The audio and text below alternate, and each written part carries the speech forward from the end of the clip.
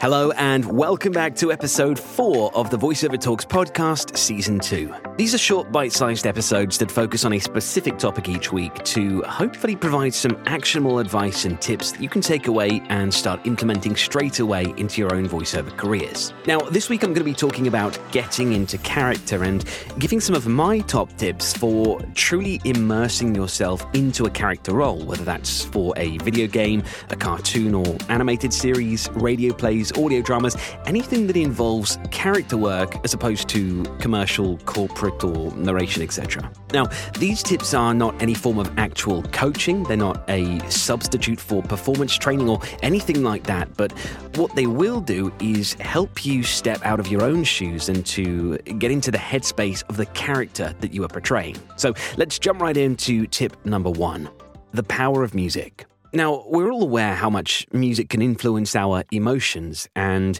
without a doubt, this method is one of the most effective I've found for getting into character. So, when you're at the gym or you're going for a run and you're starting to flag a little, and then suddenly your favorite song comes on, a real power ballad blasting out of your headphones, and then suddenly there's this surge of energy and adrenaline that goes through you. That feeling when the chorus kicks in and you feel like you could just kick a door down and own the room that you walk into. And so I like to harness this power, the power of music, and let it transport me into a completely different headspace or scenario, depending on the scene or the character that I'm voicing.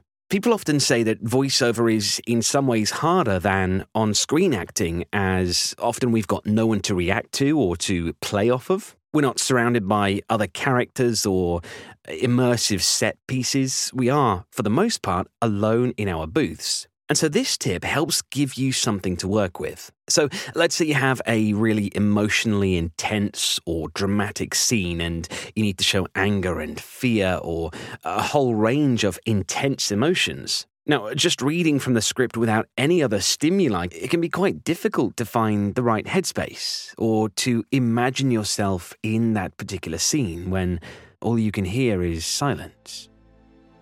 But what happens when you loop something like this? Just quietly in your headphones while you record. Letting the music help heighten your emotional state.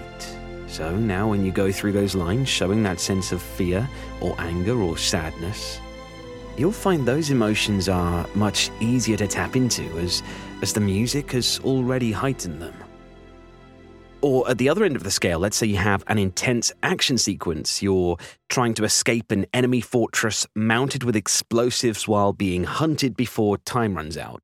So try thinking about what that scene might sound like in its final form. You can throw down a fitting music bed, add an effect or two, and create your own soundscape to react to or to bounce off of. So maybe something like this.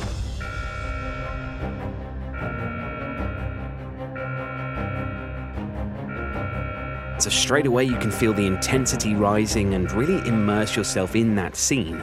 And so by using music and sound in this way, it becomes much easier to truly immerse yourself in that scene and become the character that you're playing. Now, while this is a very useful tool and absolutely one that you can use during live sessions too, often I'll ask the client if they have an idea of the music that will be used and if they can send it through for me to work to during the session to help with tone and pacing and stuff like that. And they're always very, very happy to do so. But you don't want to become too reliant on this method because there will be times when it's not possible. So for in-person sessions maybe, or last-minute changes before a remote session, or directional changes on the fly. And so you don't want to rely on this for all of your character work, but when the occasion calls for it, it can be a really powerful tool to help you tap into the mindset of a new character. Tip number 2, let there be light.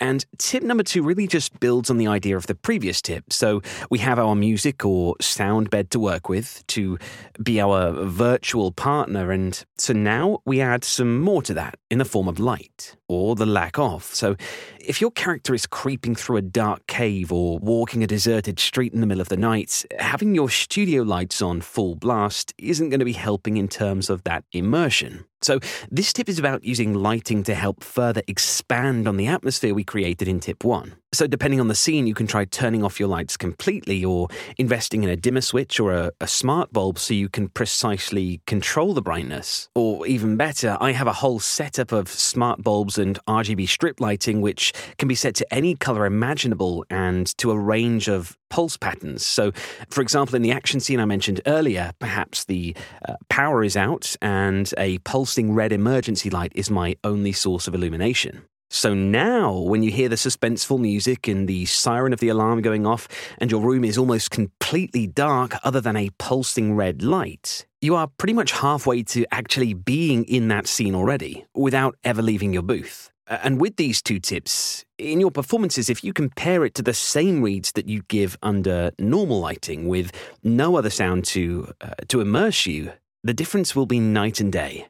Tip number 3, props to the props. And again, tip number 3 is just building further on the immersion that we've already created. So props are another incredibly useful tool. And in fact, many studios, particularly those that specialize in video game audio, will have a whole selection of props of swords and shields and guns and life-size dolls, all sorts that the actor can hold in their hands during performances, not only to increase immersion, but to encourage their sounds to be more natural in relation to what the character is doing. So if you're swapping lines with a foe during a sword fight, it's going to sound much more authentic if you're actually swinging something that resembles a sword around in front of you. Of course, just take care not to damage your equipment. But there are so many props you can find around the home that can become anything you need them to be.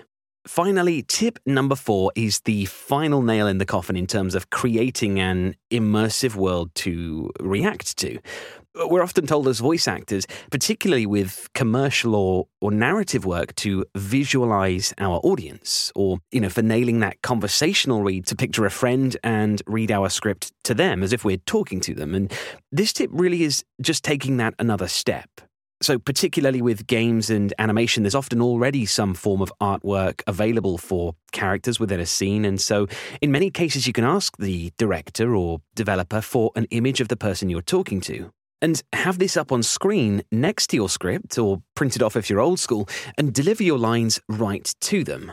And on this note, it's also really important to understand your own character too and what they look like, their posture, how they hold or present themselves, or other physical characteristics they might have that would inform your delivery.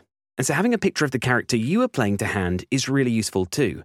If you ever watch those behind-the-scenes videos or the making of huge studio films where you watch the actors in recording studios, they're often surrounded by pictures of their own character in different poses and with different expressions, partially for marketing purposes, but it's also really useful for the actors to help them visualize certain characteristics and to help them embody the character they are playing. And that's another really useful tool.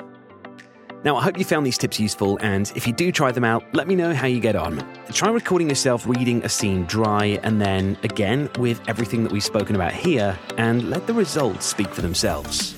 That's all for this week. Thank you for listening, and if you're new to the series, be sure to go back and check out Series 1, where I interview a new guest from the world of voiceover every week and discuss their unique journeys into the world of voiceover. And if you haven't already, be sure to subscribe to the podcast, where there's a brand new episode every week.